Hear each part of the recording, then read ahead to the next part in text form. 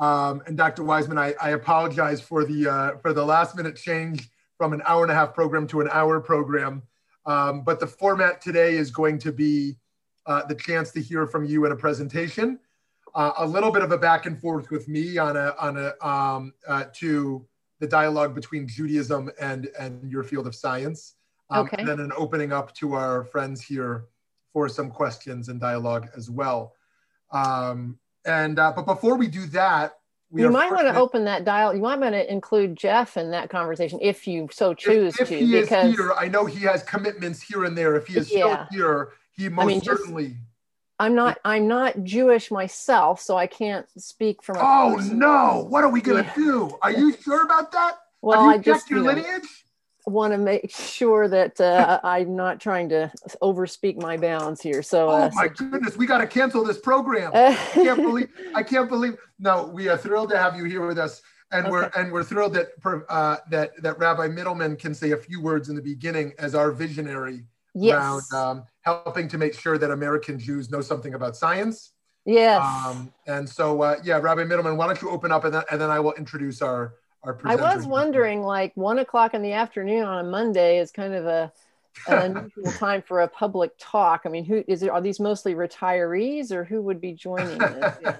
Well, we do have some retirees, but in our case, our retirees does not flesh out the fullness of a retiree, because our retirees are fully engaged in leading in the community.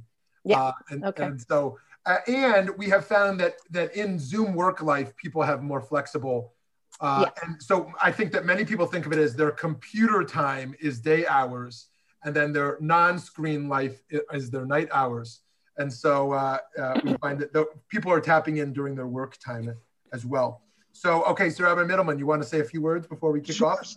So welcome everybody connected with Valley Beit Midrash, and thank you, Rabbi Yanklowitz. It's wonderful to see you. This project is part of an initiative called Scientists in Synagogues that's run by an organization that started in 2013 called Sinai and Synapses that bridges the worlds of religion and science. This is actually one of now 34 communities over the last 5 years to do work on Judaism and science and religion and science that we run in consultation with the Dialogue on Science, Ethics, and Religion. And I know at least 3 people from the Dialogue on Science, Ethics, and Religion of Katie and Lila and Jennifer, who have a more full introduction in a few minutes. But I highly, highly recommend that if you're interested in this work on religion and science, you look at either Sinai and Synapses website. We do a lot of work on Judaism and science from the Judaism perspective, and the AAAS and the Dialogue on Science and Religion. They do outstanding work coming at it from the scientific perspective. And so there's this wonderful partnership. We work so closely with Dozer and have known Jennifer for 10 years. She is one of the best communicators, thinkers, and talkers about the interplay of religion and science. The whole Dozer team does wonderful work on this. And I encourage you to be able to learn about the work that we're doing and the work that Dozer is doing about how can we better integrate this work of Judaism and science. And so I'm actually going to stop talking because I want to be able to hear from Dr. Wiseman and from Rabbi Yanklowitz here on these presentations. Amazing. Thank you so much, Rabbi Middleman. And Dr. Wiseman, by way of introduction to our community, usually when people say Jewish adult learning program, they mean Judaism 101, kind of, what is this? How do you do that? Or the like. And Valley Beit Midrash is a little bit of a different model where we kind of shoot for the stars, if you will. And so we are shooting for a sophisticated audience seeking to challenge people on a high level. And so that is part of our goal today as well. And we are honored to have you with us. We're also honored to partner today with Temple Solel, who is a co-sponsor of today's program. Temple Solel, one of the synagogues here in our community. So just a brief introduction, which doesn't in any way do justice to the work you've done, but we'll give folks an introduction of where you're coming from. Dr. Jennifer Wiseman is an astrophysicist and the director of the Dialogue on Science, Ethics, and Religion program of the American Association for the Advancement of Science. She studies the process of star and planet formation in our galaxy using radio, optical, and infrared telescopes. She is also interested in national science policy and public science engagement and served as a Congressional Science Fellow of the American Physical Society. Dr. Wiseman studied physics at MIT, co-discovering Comet Wiseman-Skiff in 1987, and continued in astronomy with her doctoral research at Harvard. She has worked with several international observatories and is currently a senior astrophysicist at the Goddard Space Flight Center. Dr. Wiseman is a fellow of the American Scientific Affiliation and frequently gives public talks to schools, congregations, and civic groups on the excitement of scientific discovery. She grew up on an Arkansas farm, enjoying late night stargazing walks with her parents and pets. I love that. I love that. That's really wonderful. So friends, if you're just joining us, and yeah, please do check out that link that Rabbi Mittleman posted over there. If you're just joining us, the plan is to have about 30 minutes, give or take, of a presentation, and then a chance for some back and forth dialogue. And to end. You said 45. Now you've dropped it to 30. So. Oh, did I drop it again? Okay, 45. I mean, yeah. Okay. I mean, yeah. Sometimes random words slip out of my mouth. 45 minutes, give or take, and then we'll have the chance for some back and forth here. So, so thank you all so much for joining us, Dr. Wiseman. The floor is yours. Thank you so much. It's really fun and an honor for me to join you today. We're going to just allow our minds to kind of think big for the next hour. Can you hear me okay? Oh, yes. And Dr. Wiseman, but yes, we can hear you. And before you start, I also want to share that while you can see a certain number of people in the room, this is recorded and we share it in a dozen social media channels where thousands of people will access this content around the world. And so that's not meant as a form of pressure, as much as to say you're speaking to those in the room, but also beyond the room as well. Certainly. Well, welcome to everyone. And in honor of the fact that this program, I guess, from your perspective, is originating in Phoenix, I'm wearing the most Southwestern oriented top I could find. So trying to imagine being in a nice sunny clime. Anyway, let's go together for a little jaunt through space and also in our minds, thinking about what we're learning about the universe, using the fantastic technology we now have in this day and age, and then how that fertilizes deeper thought about where we fit in to this vast universe. And it feeds bigger questions of significance and purpose for life in the universe. And that's going to be hard to kind of completely cover in a short hour, but I think we will enjoy, and I'll enjoy hearing also back from you, your thoughts. Now I'm trying to share my screen and it says that the screen sharing has been disabled. So can you? Oh, sorry about that. Okay, Eddie, if you're able to make her a co-host there. Yeah. Okay. So while they're fixing that, I would like to you should be good now. Hope that everybody here has been able at some point in your life to go out to a dark place and just look up with your own eyes. That's my favorite kind of astronomy. Okay, can you see this all right? Okay. Good. Yeah. I can't hear anything but okay, so let's talk about life and significance of life in a vast, awesome, I would say, universe today. I want to first spend the first part of this talk just showing you some of the images, some of the ways we're learning about the universe in astronomy and other types of space exploration. This, for example, is a beautiful image of stars. A globular cluster of stars. So stars can sometimes be solitary, but sometimes they're in binaries or triples, and sometimes they're in very congested groups, big cities. And this is an example of a city of stars called a globular cluster toward the center of our own Milky Way galaxy. And I always show this image because I just think it's absolutely beautiful. You can see that stars are like gemstones. They come in different colors based on the different temperatures of their outer atmospheres. If our own sun were in a crowded city like this and we could get far away to look back, it would look like one of the smaller stars, the smaller whitish dots here. And astronomers will go further and look in each individual star and see what its spectrum of light is like, and tells us something about the composition, even the age and history of each star. We're able to see these stars and to differentiate them from each other. The light's not all blurring together, with this precision resolution based on using a telescope in space. And this was just a calibration image of the newest camera on, in this case, the Hubble Space Telescope. And it's so beautiful that we show it in many ways and places to give us a sense. And this is the kind of thing that we don't often get to see with our own eyes. It's too bad in today's world that light pollution has basically made it nearly impossible for most people to see the night sky in all its majesty, to just walk out and be blown away by what we see. And yet that's been such an important part of human life and human contemplation for all time. The irony is that even though our night sky is often light polluted, the telescopes that are seeing such precision detail like never before are making those images available through the internet. So now people who have good internet connections can see things from the heavens easily and for free that we would not otherwise know about or be able to see. Things like this, beautiful nurseries where stars are still forming. Stars, in fact, are still coalescing out of interstellar gas. The turbulence in these interstellar clouds creates pockets of gas that can sometimes be dense enough to collapse under their own gravitational pull. And if there's enough mass collapsing in, it will create enough pressure to ignite fusion in the core of this little ball of gas. And fusion is a process that turns hydrogen into helium and eventually heavier elements.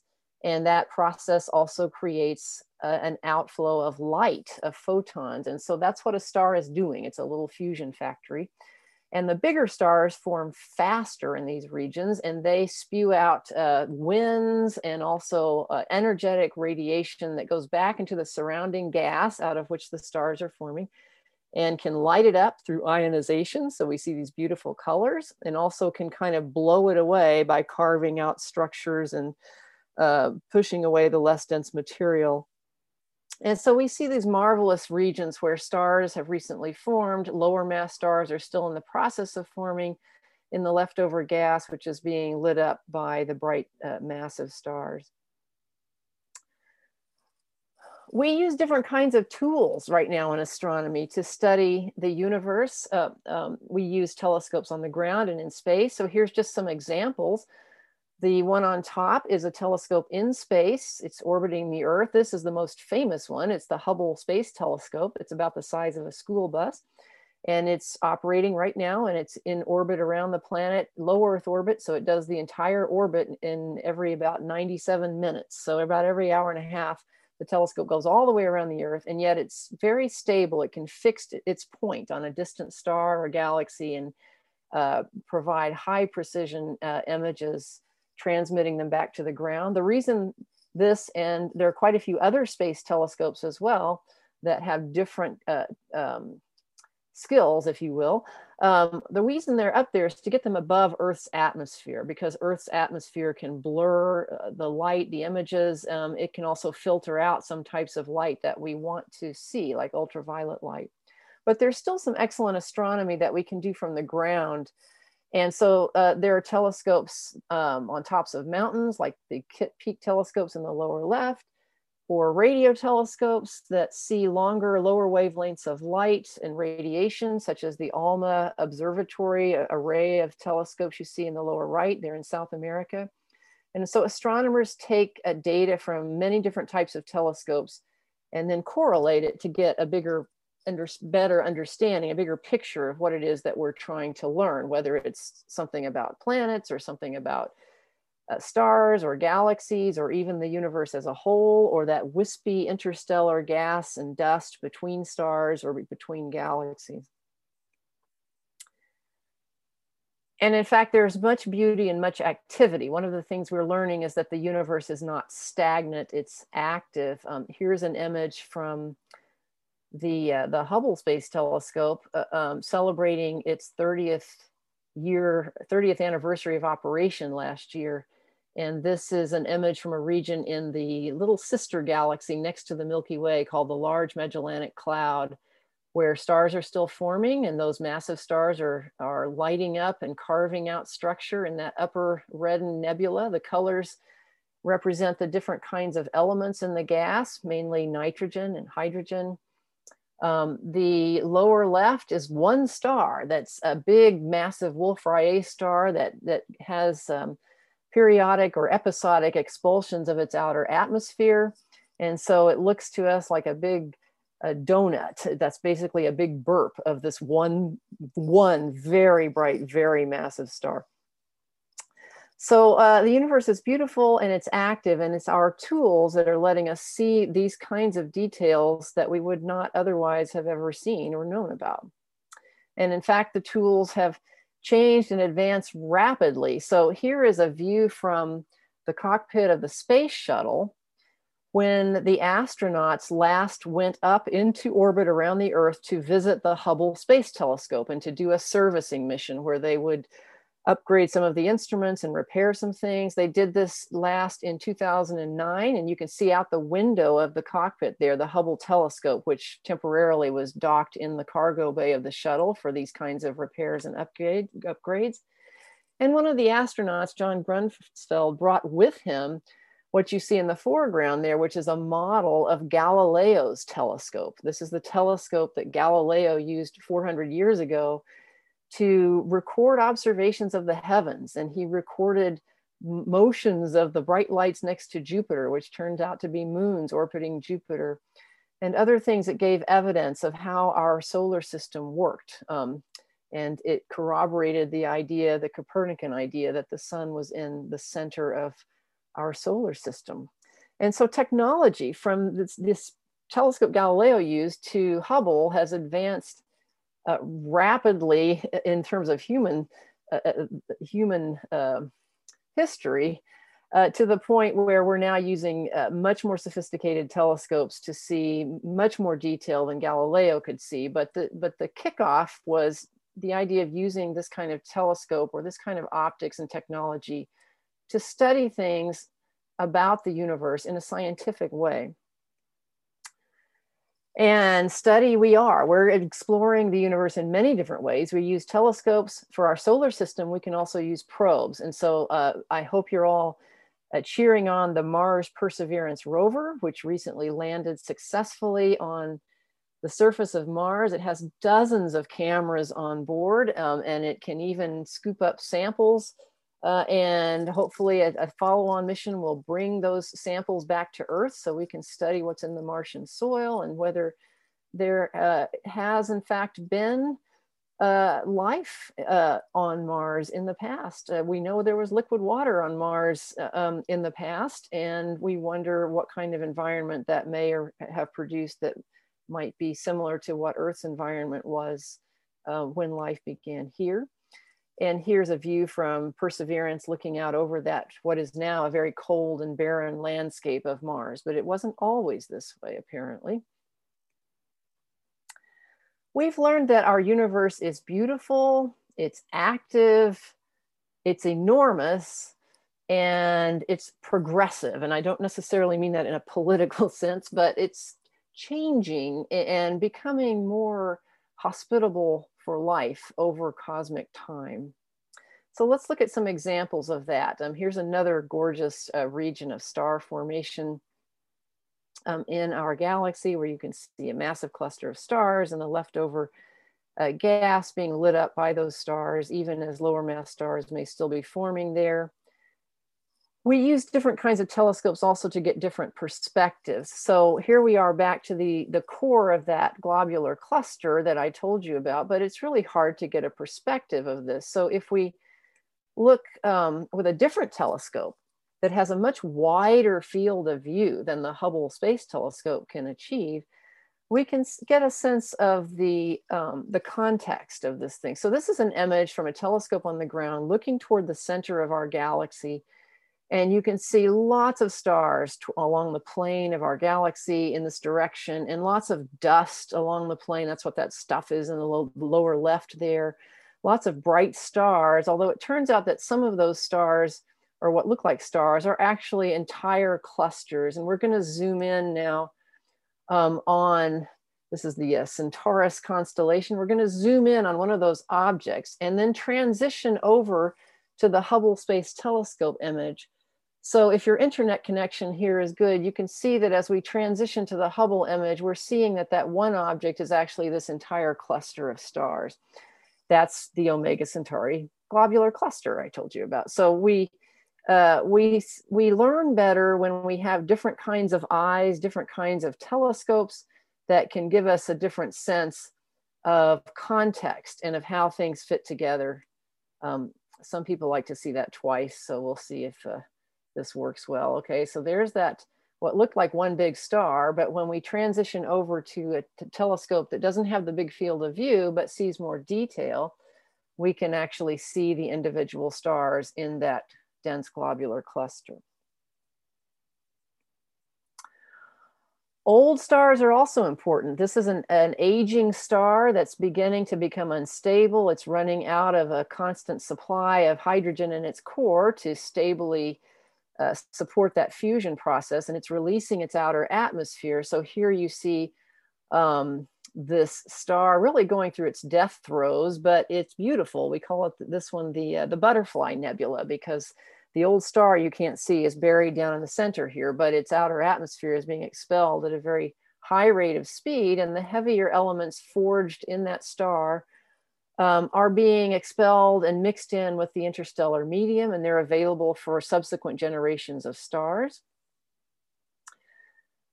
Here's another ground-based image of a region of the sky you're probably familiar with. This is the Orion constellation, big field of view. You can see the bright star Betelgeuse in the upper left and the bright blue star Rigel in the lower right. In the middle is a group of stars that always looked like a kite to me when I was growing up. But if you look carefully at those individual stars, you'll see fuzziness. We call it nebulosity around each one. Now, if you do the same thing and look in more detail with the Hubble Space Telescope at one of those stars, it turns out that's not just one star, that's a group of stars. And I'm going to now show you the Hubble image, which doesn't see this big field of view. It's honed in on that one little spot where that arrow is pointing. And that's what you get, the Orion Nebula. And again, it's a cluster of very massive stars that one of them in particular is bright enough to ionize the surrounding gas. For my own doctoral research, I looked behind the Orion Nebula, or through it, with radio telescopes, because there's a much larger dark cloud behind this little blister in front. And the dark cloud is not yet lit up because the stars inside have not yet turned on. They're lower mass stars. We call them protostars. But with different kinds of eyes, radio telescopes and infrared telescopes, we can see that process. And so I used the Very Large Array over in New Mexico to study this region for my doctoral research. If we look at some of these objects, you'll actually note that some of the smaller things you might not notice at all are quite interesting. Here's a couple of smaller stars trying to form in this torrent of activity in the Orion Nebula. And magnified here, you see that they are surrounded by dark dust. One of them is kind of oriented face on, the other one kind of more edge on, like a disk. And it turns out these dusty disks are very common around stars that form in our epoch of time. The diameter of these disks is about the same diameter as our own solar system. And so we now understand that planetary systems form in dusty disks around stars as the stars are forming. And in fact, we're finding lots and lots of formed planets around stars. This is an artist's conception, but of a very real system of planets around a star outside of our own solar system. In this case, there are 6 planets that are in tight orbits around their parent star. And they were discovered not by taking a beautiful picture like this, but by seeing that the starlight dimmed occasionally and regularly when the planets passed in front of it along our line of sight. This transit method is very popular now for studying exoplanets. And in fact, exoplanets, which means planets outside of our solar system, are now very common, we know, and we're studying them as a very hot topic in astronomy these days. Back when I was starting graduate school, we didn't know of any planets outside of our solar system. We thought they might be there, but we didn't know how to find them. Now the technology and the techniques have become much more clever and sophisticated, and literally thousands of star systems with planets have been observed, detected, planets confirmed, and we're now trying to understand how to build telescopes that will help us learn more characteristics of exoplanets. All of these features, planets, stars, nebulae, these gaseous clouds, and a lot of what we don't see called dark matter fill the volume of what we call galaxies. So here's a galaxy collection of stars, gas, dust, all held together by mutual gravity. And in fact, over time, some of these galaxies take on these beautiful pinwheel or spiral structures with spiral arms. And if you look carefully in this gorgeous image, you'll see some background galaxies.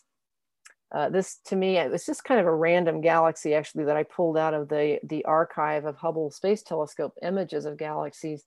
But I like to point out that it's so beautiful, astronomers have called it NGC 1309. So astronomers need some help from poets, I think. We can't get far enough out to see our own Milky Way galaxy, but by looking around from inside the galaxy, we can kind of get a sense that we also are living in a spiral galaxy. Here's an artist's conception of our own Milky Way. And if you look toward the bottom of this image, or the bottom half, you'll see our solar system. I don't know if you can see my mouse there, but our solar system, we think, is right along one of the spiral arms. And if we look toward the center of the galaxy, we see lots and lots of stars and activity. If we look off the plane of the galaxy, we see fewer stars. But we think there's probably at least 300 billion stars in our galaxy. So we do live in an incredible universe that inspires wonder and awe. I'll just flip through some of these gorgeous images of star-forming nebulae, the Horsehead Nebula, that is also in Orion, but this image is in infrared, so you see more of the ethereal, dusty emission. I think it looks more like a dragon than a horse, but it's in the eye of the beholder. We now know that there are lots and lots of galaxies. So, and again, that's only been known for the last century. So, you know, we live in a very privileged time in terms of human understanding of the universe. Galaxies come in different shapes and sizes. And as we look at them, they can be in different orientations. Here's a pair, one of them is kind of face on, one of them is kind of edge on as spirals. And you can see how much dusty stuff is in the plane of the galaxy. If we look in a different kind of light, ultraviolet light, we can see those hot spots even brighter along the spiral arms where new stars are forming. So these would be regions where those colorful nebulae, like I showed you in the Milky Way, are being lit up even in other galaxies as stars are vivaciously forming in some kinds of galaxies. Galaxies are even known to merge together. So while the universe as a whole seems to be stretching apart, galaxies being stretched apart with that expansion of space are moving apart from each other. But if you get a case where two of them are close enough, their mutual gravitational pull will dominate, and that will pull galaxies together. So here we have a pair of galaxies that are being drawn together, and we now know that merging of galaxies is a very important part of the development of galaxies over the history of the universe. We think our own Milky Way has gone through some mergers in the past and will merge with the Andromeda galaxy in the future. And when these mergers happen, they can stir up a lot of turbulence. So here's two galaxies a little farther along in that merging process, and it creates a lot of disruption. The turbulence incites a lot of more star formation. So you see all those bright hot spots of star formation in this pair of merging galaxies. And sometimes they even look like they're looking back at you. So these are awesome sights to see, and they do inspire a kind of philosophical reflection. Philosopher Kant said that two things continued to fill his mind with ever increasing wonder and awe the more often and intensely he reflected on them. And those two things were the starry heavens above him and the moral law within him.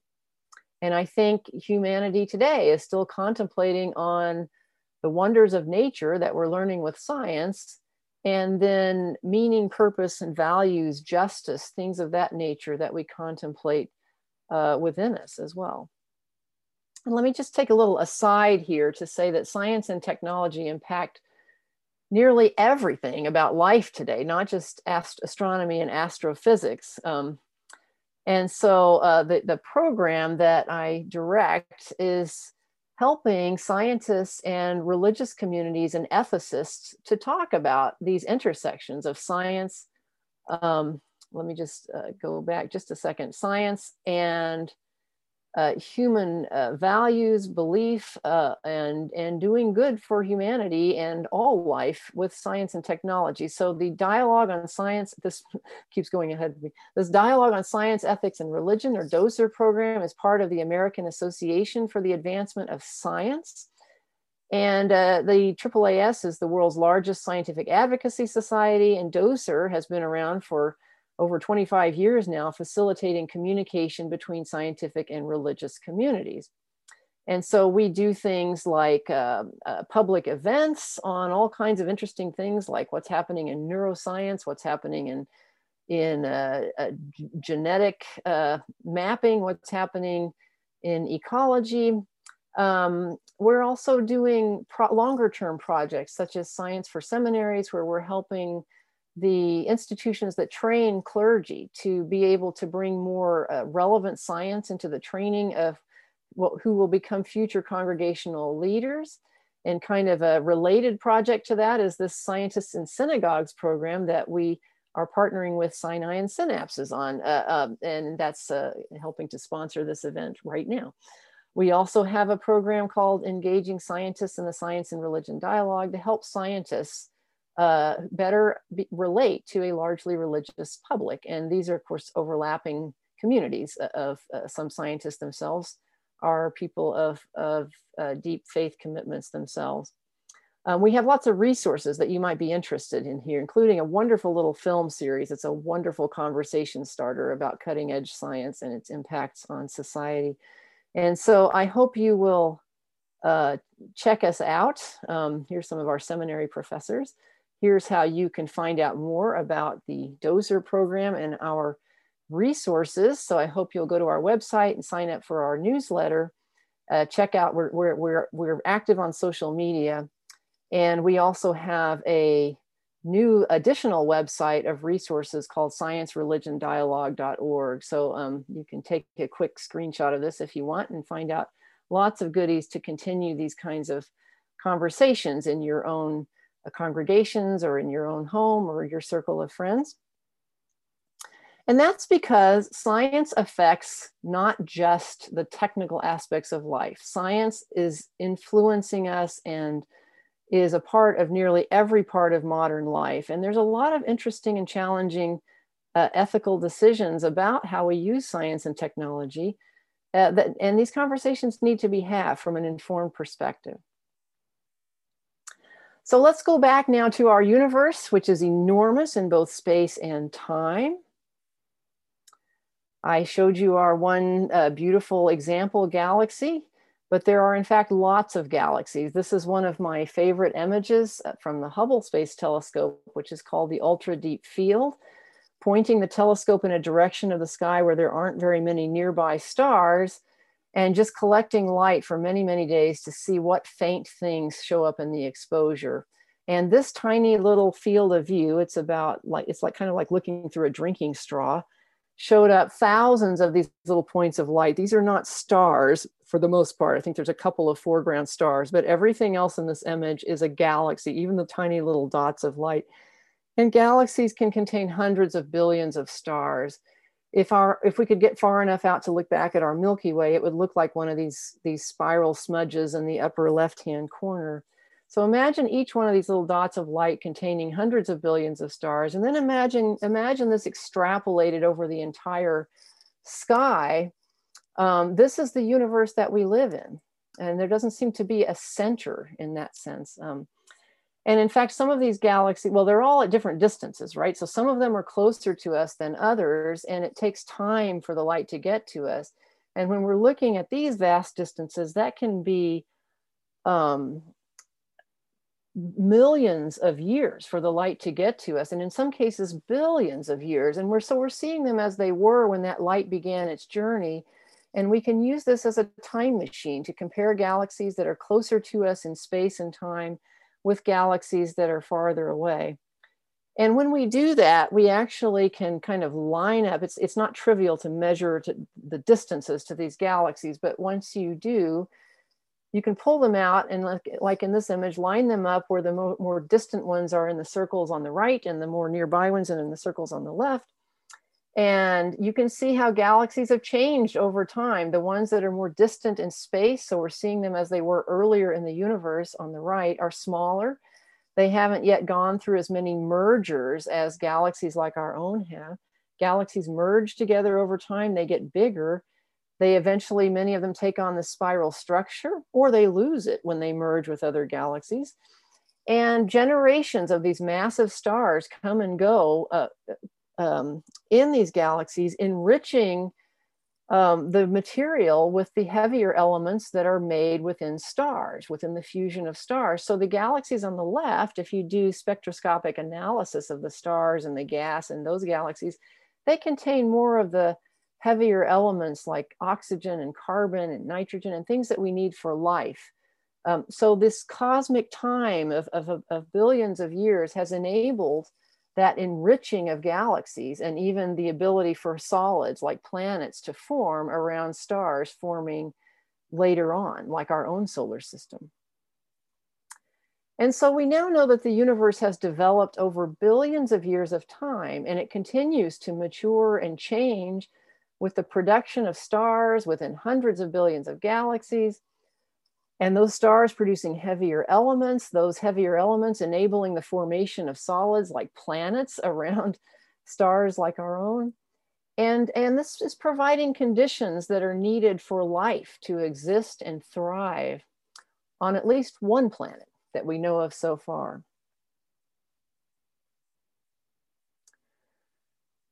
So does that imply there's a purpose for the universe to become habitable for life?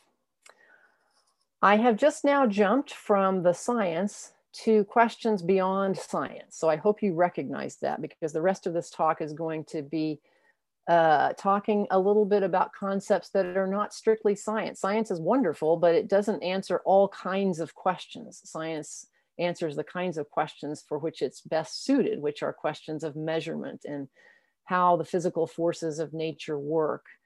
And how time works and things of that nature, but it's not good at answering questions of purpose or value. And that's why science is good to inform the bigger questions that we as humans have, but it can't really answer all those questions. So a question of purpose is not really a scientific question, but that doesn't mean that it's not a good question. And in fact, this question was asked to a lot of great thinkers by the Templeton Foundation a few years ago. I think it's a wonderful project that they did. And they simply asked quite a few influential people around the world, scientists, historians, theologians, philosophers, does the universe have a purpose? And they asked each one, who pretty much all agree on the science that I just described to you. But they have, as human beings, different responses to this question that's a bit beyond science. And they gave a one-word answer, but then they each wrote a nice little one-page essay that explains their responses. And so you see that these great thinkers don't all have the same response to this kind of question. Does the universe have a purpose? You can find out more at this bigquestions.org website. But here's some samples. Here's a scientist who says no to this question. In the absence of evidence, the only reason to suppose that it does is sentimental wishful thinking, which underlies all religion, an unreliable tool for the discovery of truth of any kind. John Hott, however, says, yes, the fact that we can even ask such a question at all suggests an affirmative answer. The impassioned search for meaning, which is perhaps our species' most distinctive trait, doesn't lift us out of the universe. It doesn't take place outside of nature. We are, after all, as much a part of nature as roaches and rivers, and so too is our thirst for meaning. So if we accept evolution, our longing for meaning is nature, in the same sense that birdsong and the howling of woods are nature.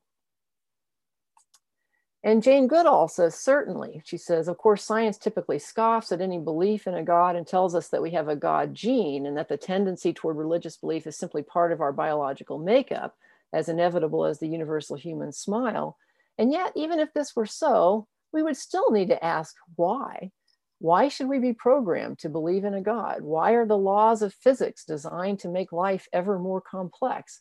And where did those laws come from? Those are the questions that are a bit beyond what science can measure. And so I like the caution, and I didn't come up with this, but to beware of something called nothing buttery.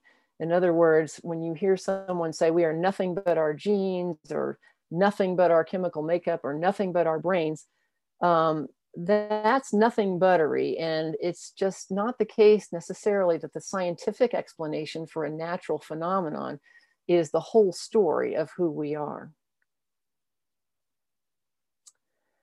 We can ask if science and theology can come to complementary conclusions, even though they're addressing different kinds of questions and issues. And that's kind of Dozer helps facilitate that. I have to point out at this moment, Dr. John Polkinghorne, a physicist and Anglican priest who has done marvelous thinking in this area. And he just passed away a few days ago after a life well lived of thinking in these realms, writing many helpful books. And he said science and theology are both concerned with the search for truth. In consequence, they complement each other rather than contrast each other. Of course, the two disciplines focus on different dimensions of truth, but they share a common conviction that there is truth to be sought. And I think that's quite interesting. Many people kind of immediately say, well, science and religion are kind of on opposite sides of some kind of conflict, right? And yet he's saying that actually they're both truth seekers. They're looking for different kinds of truth. They're answering different kinds of questions, but both of these enterprises can be seen as truth-seeking enterprises. And then a little more practically speaking, Dr. Edelman, who works with our Dozer program, she's a professor of psychology at Catholic University, recently said that scientists and people of faith speak a common language, which is awe and wonder about the world at large. We can meet on common ground and consider our common interest. So let's talk a bit about significance. How do our views, our discoveries affect our view of ourselves as human beings? Of course, this discussion has been going on for a long time.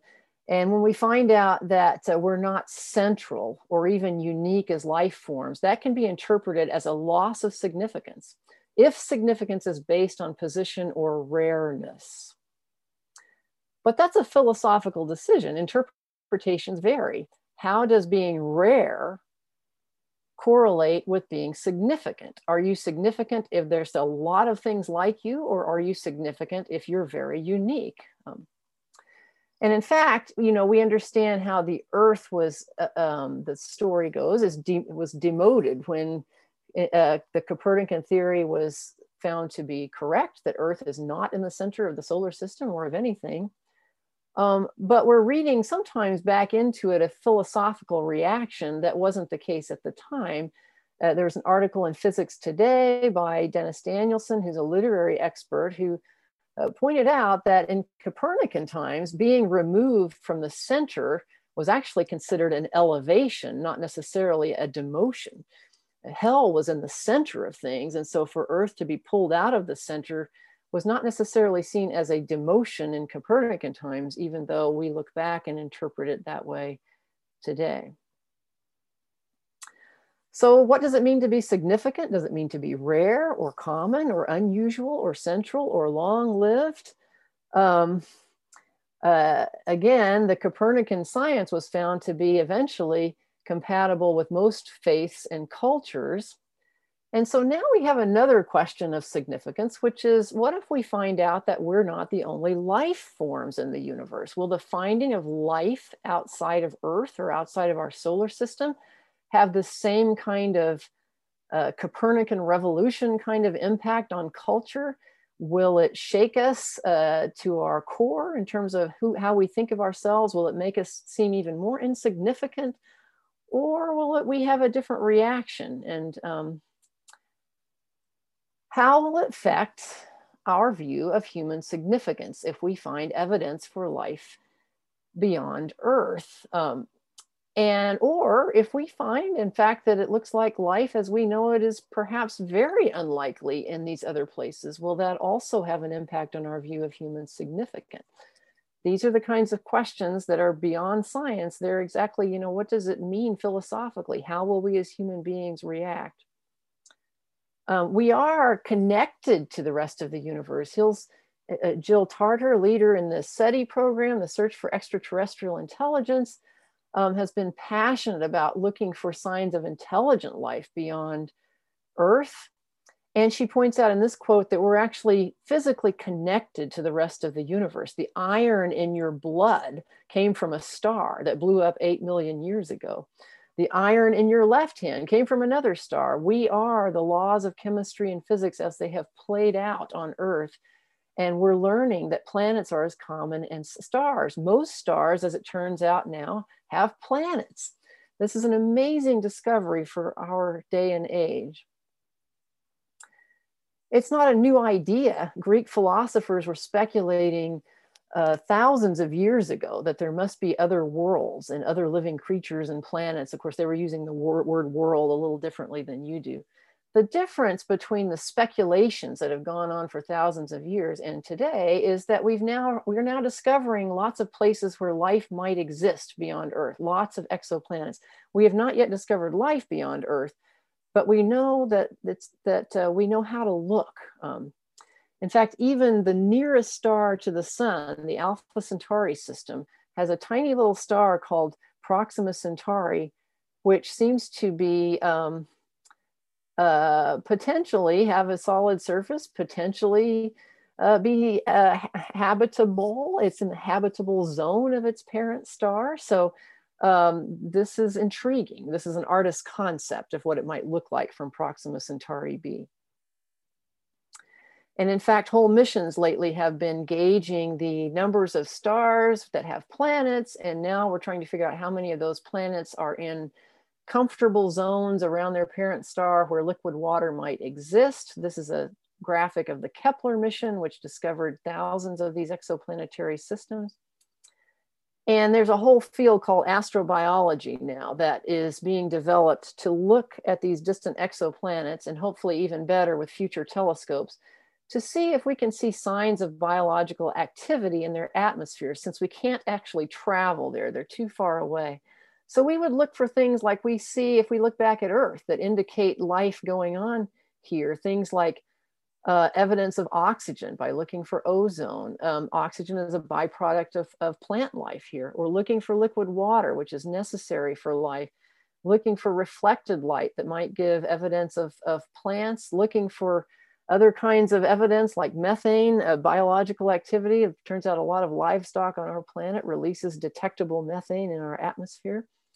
And we have to rule out other explanations if we see these things on other planets. So studying habitability and what's needed for life on Earth, even in extreme conditions, and how we might look for it beyond Earth is a big process of exobiology now. Could there be other worlds? Well, different religious traditions have thought about this. Historic Islamic thought embraced the possibility. Here's a quote from Imam al-Razi, who said, "The Most High has the power to create 1,000,000 worlds beyond this world." The arguments against that are flimsy, he said. Catholic thought has grown very sophisticated. The cartoon on the right actually came out in the Washington Post a few years ago, but it was a very nice article on the Vatican's Pontifical Academy of Sciences, which has been holding conferences on astrobiology. The Vatican has a Vatican Observatory. They're actually very doing world-class astronomy, and they consider the idea of questioning whether life exists elsewhere to deserve very serious consideration, scientifically and also philosophically and theologically. Dr. David Weintraub, who wrote Religions and Extraterrestrial Life, How Will We Deal with It? He's a professor of astronomy at Vanderbilt. And he said that Judaism accepts the possibility of extraterrestrial life. Jewish theology may actually require belief in extraterrestrials, since there are no limits on the power of the Creator. Thus, for Jews to say that no life beyond Earth could possibly exist would be unacceptable, as such an idea would appear to place shackles on God's creative power. The universe belongs to God, and God can do what God wishes to do with the universe. Now, the possibility is different from the probability of finding life beyond Earth. Howard Smith, who's an astrophysicist at the Harvard Center for Astrophysics, gives many lectures on his Jewish faith and how it relates to his view of the universe. He said that as an objective look at just two of the most dramatic discoveries of astronomy, Big Bang cosmology and looking at the nature of exoplanets, suggests that we are in fact cosmically special, perhaps even unique, at least as far as we are likely to know for eons, which puts that as counter philosophical reaction to what he quoted from Carl Sagan above that, where Carl said we live on an insignificant planet of a humdrum star, and Stephen Hawking said the human race is just a chemical scum on a moderate-sized planet. Howard would say, no, actually, our life here is quite unique, and it's hard to have a planet, even if there are many planets, that can create and uphold stable, advanced life that can contemplate itself. And even if there is advanced life elsewhere, it's going to be hard for us to ever interact with that life. In Christian thought, there is openness to the idea of life beyond Earth. And it also creates some challenges in terms of thinking about God's relationship to life on Earth, in particular with the coming of Jesus, who is thought to be God in human form, with Jesus saying, I have come that they may have life and have it to the full.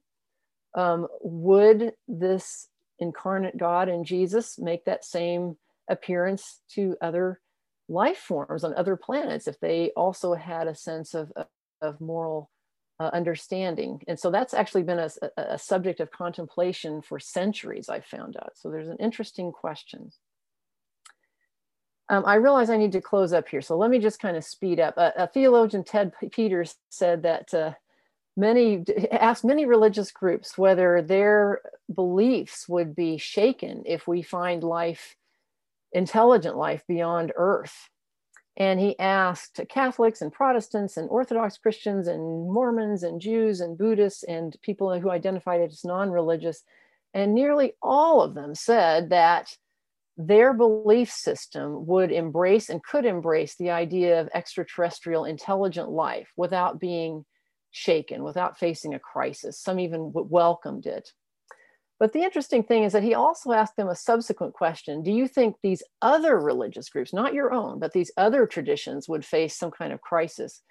And most people said, oh yes, this other religious group is going to have a big problem when we discover life beyond Earth, just not my own. So there's something kind of sociologically interesting and strange going on in what we expect is going to happen if and when we find life beyond Earth.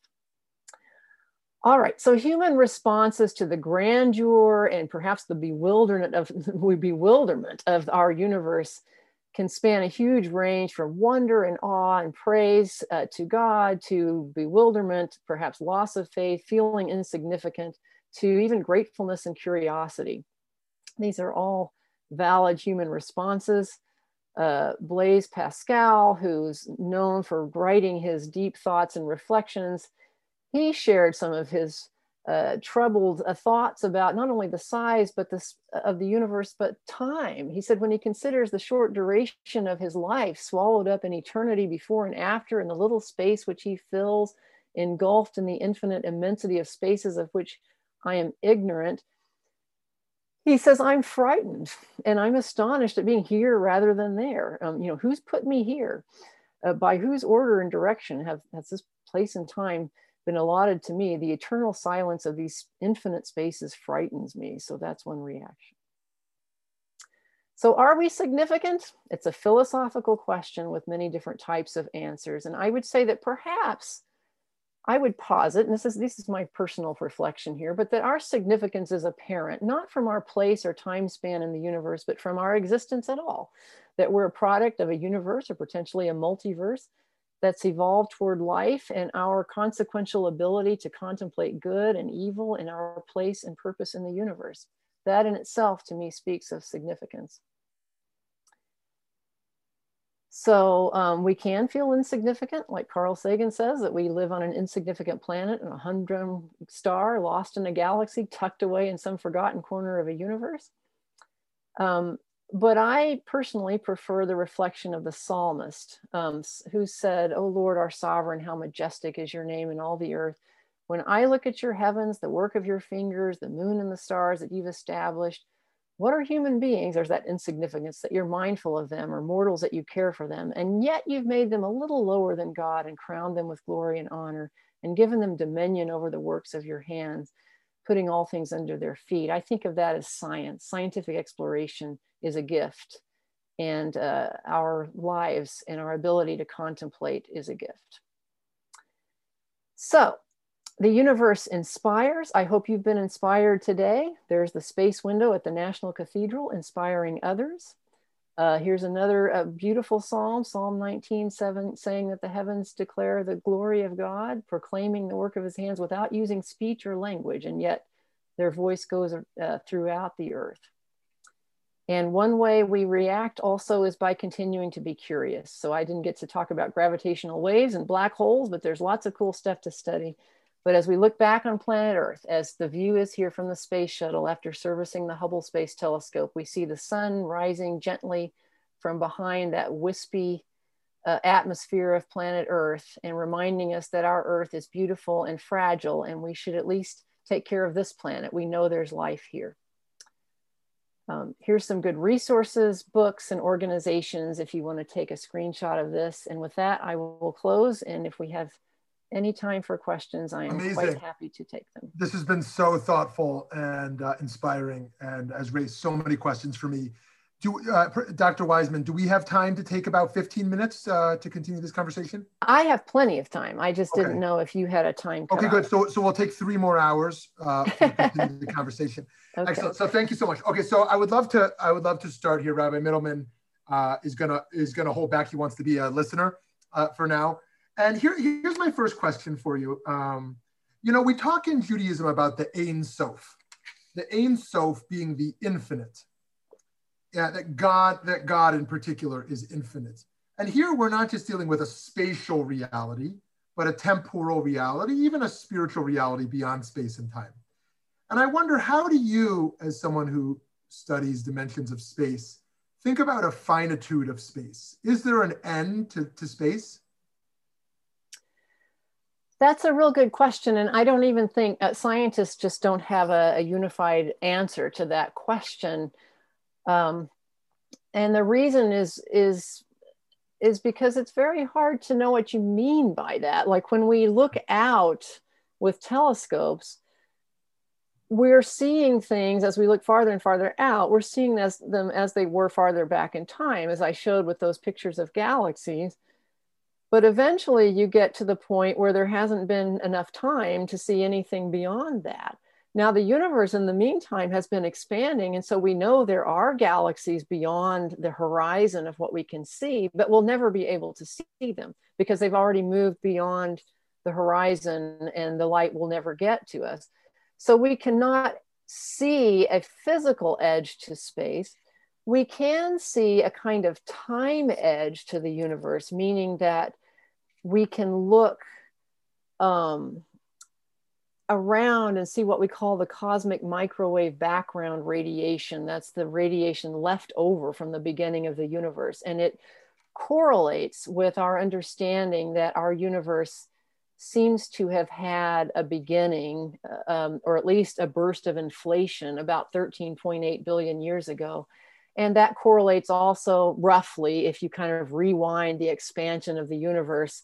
We measure the expansion rate and we can kind of rewind that and we get a rough sense of the time span of the universe. So we know that the universe, at least as we know it, has not been here an infinite amount of time. Now, there's ideas that there may be other universes popping off and coming and going. So time may not be the ultimate way of constraining things.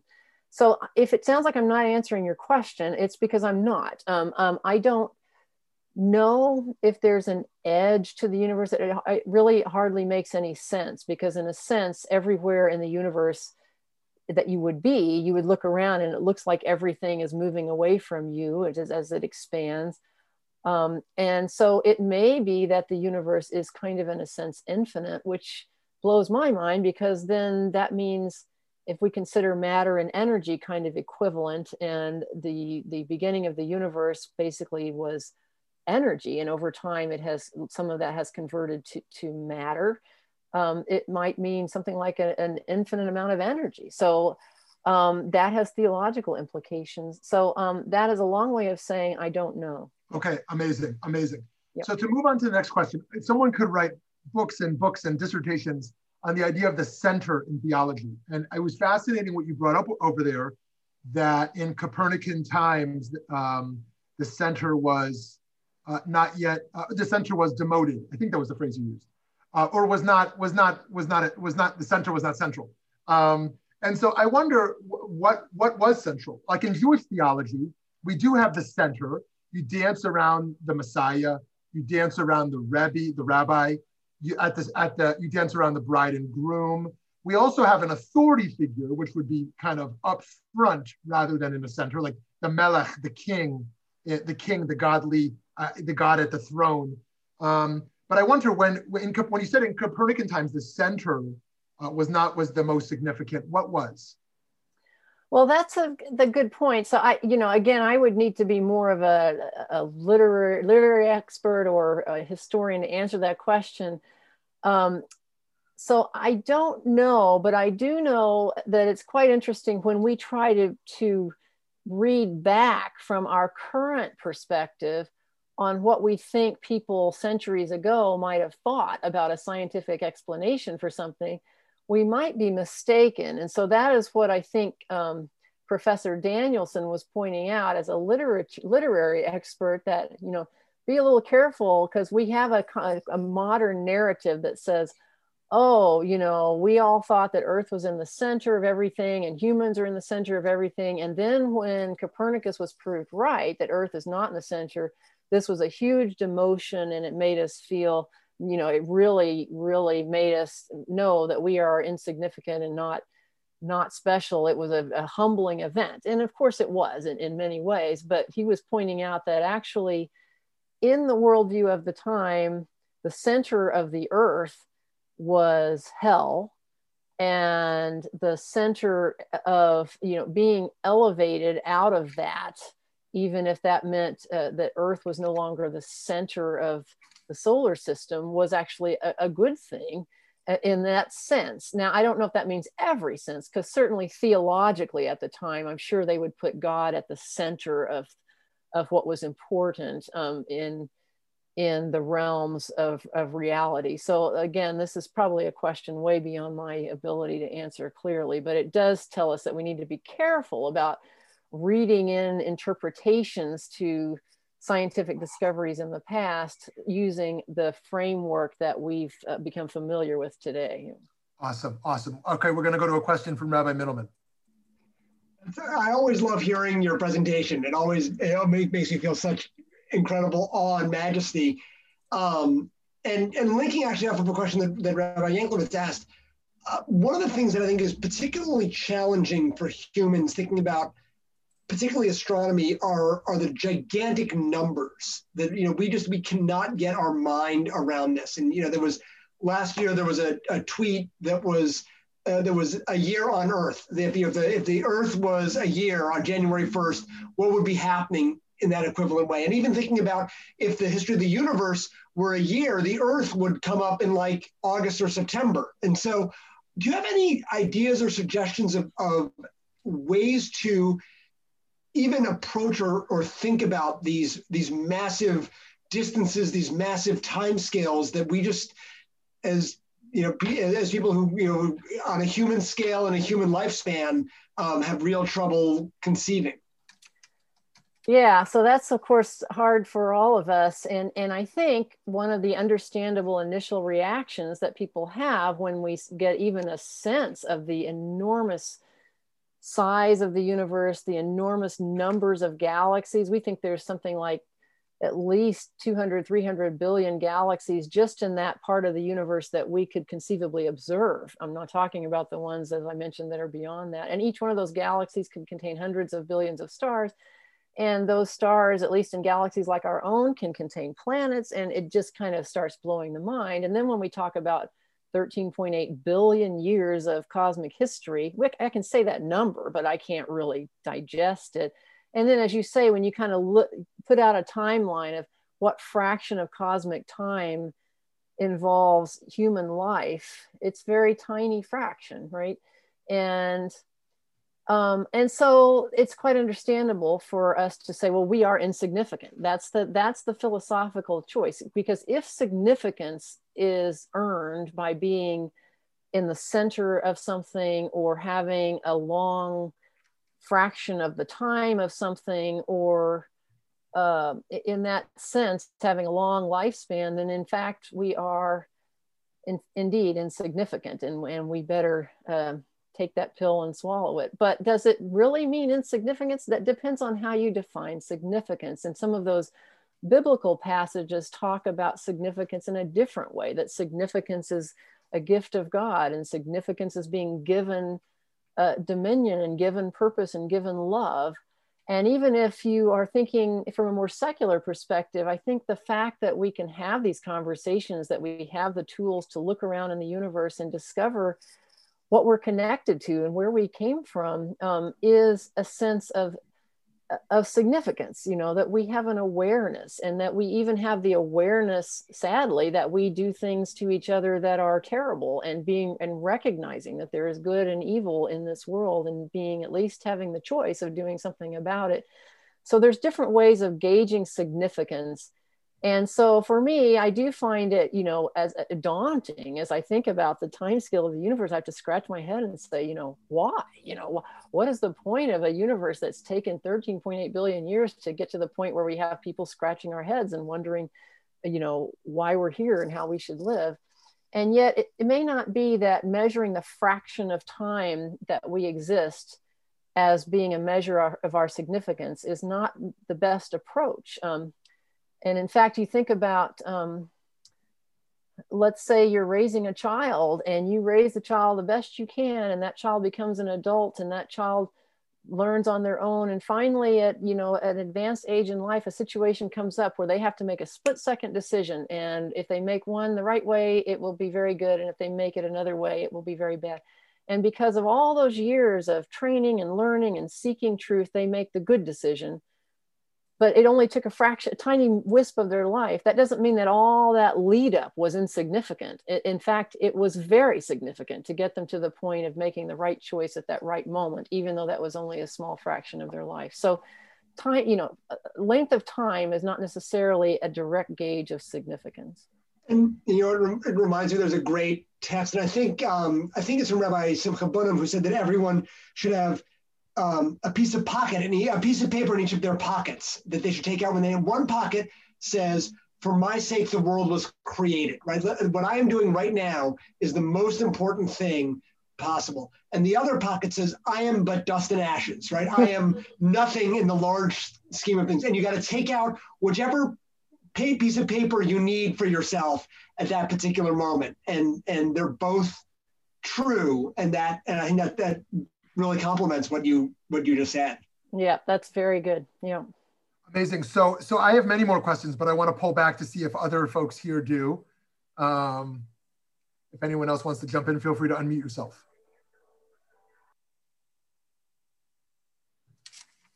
Okay, good. So I'm gonna keep us going here a little bit then. So firstly, you know, I think that one of the ways people have described religion in modernity, that's kind of bracketing off post-modernity, as an attempt to give order to chaos. Religion as a meaning-making system gives some sense of order. And David, were you unmuting? Yes. Good. Oh, good. Let's go to David. Yeah. Well, the question I had, we talk about finding life in the universe as we know it. And we sometimes talk about finding life in the universe as we don't know it. And then you talk about a multi-universe.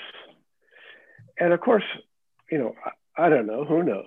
But it seems to me, you know, within our universe, you know, hydrogen, and then the elements that we know them, you know, that we know of, you know, they all come together. I mean, we sort of know what those are. So it seems to me if we're looking for life as we know it, we may find it in our universe. But it seems to me to find life as we don't know it, we may need to look in a different universe. What do scientists think about that? Well, of course, you ask a very good question. The challenge is manyfold. One is that we are very limited in where we as humans can actually go. And, you know, we're hoping, for example, this Mars Perseverance rover can dig up the dirt and pick up stuff that we can look under our microscopes and see if we see anything that looks similar to life on Earth, microbial life. And then if it does, you know, you have to make sure you didn't just bring it there yourself, right? And accidentally you're discovering life that surprisingly looks a whole lot like life on Earth because it came from Earth. There are ideas actually that life on Earth was brought here from somewhere else because there is a lot of transport just naturally between planets. When an asteroid hits a planet, it can throw up dirt and dust, and some of it, if there's enough energy, can be basically launched into space and then can interact with some other planetary system. So you could imagine transport that way. But we can't go very many places in our solar system yet and kind of physically look at material that way. So we are constrained, especially looking for planets outside our solar system, to remote sensing. And that means we are constrained to not looking directly necessarily at life, but looking at the kind of byproducts of life in an atmosphere of an exoplanet. And so then you have to say, what would you look for that would indicate biological activity in an atmosphere of an exoplanet? And so that's why, you know, if you kind of look back at Earth from a distance, you can see oxygen in the atmosphere. Well, that means there must be something replenishing that oxygen because oxygen is very reactive. Otherwise it would go away. And so that's a clue that we have photosynthesis going on the surface of this planet and things like that. But what if it's life that's not like life on Earth, you ask? Well, realistically, we wouldn't know what to look for. So that's, you have to kind of start with what you know before you try to figure out things you don't know. And it does seem to be that there's good reason to think that life has to have some relation to liquid water. So looking for places where there's liquid water is a good, reasonable place to start, earnestly looking for life. And then there is a good reason to think that life, especially advanced life, would be carbon-based. And then the arguments are based on chemistry there. And I'm not an expert there, but there is a good reason to look for carbon-based life. But, of course, there could be life. And then there's the question of what exactly is life? And there is not a crisp answer to that question either. So these are complicated questions and not clear answers, but we start by looking around at all the exotic life on Earth. You know, Earth has very weird life. If you look in extreme places, the bottom of the ocean, or these, you know, acid pools in Yellowstone National Park, or even buried in ice, and you find out the extreme conditions under which life can exist on this planet and how you might recognize it. And then you try to figure out how you might recognize that looking in other places, even if you only have remote sensing, and it's not trivial. So good question. Amazing. Do we have one last question from someone out there? Okay, very good. Well, Dr. Wiseman, this has been very rich. So thank you very, very much for the gift of this time and learning. We're very, very appreciative, and we wish you so much continued success in your work. Friends, just to highlight our upcoming next two events in Judaism and Science. We have Dr. Michael Shermer, Skepticism 101, How to Think Like a Scientist, next month. And then also next month with Professor Alfred Kazniak, who's dealing with psychology and virtues of mercy and compassion and altruism. Have a great day, everyone, and we'll see you soon. Thank you. Thank you so much.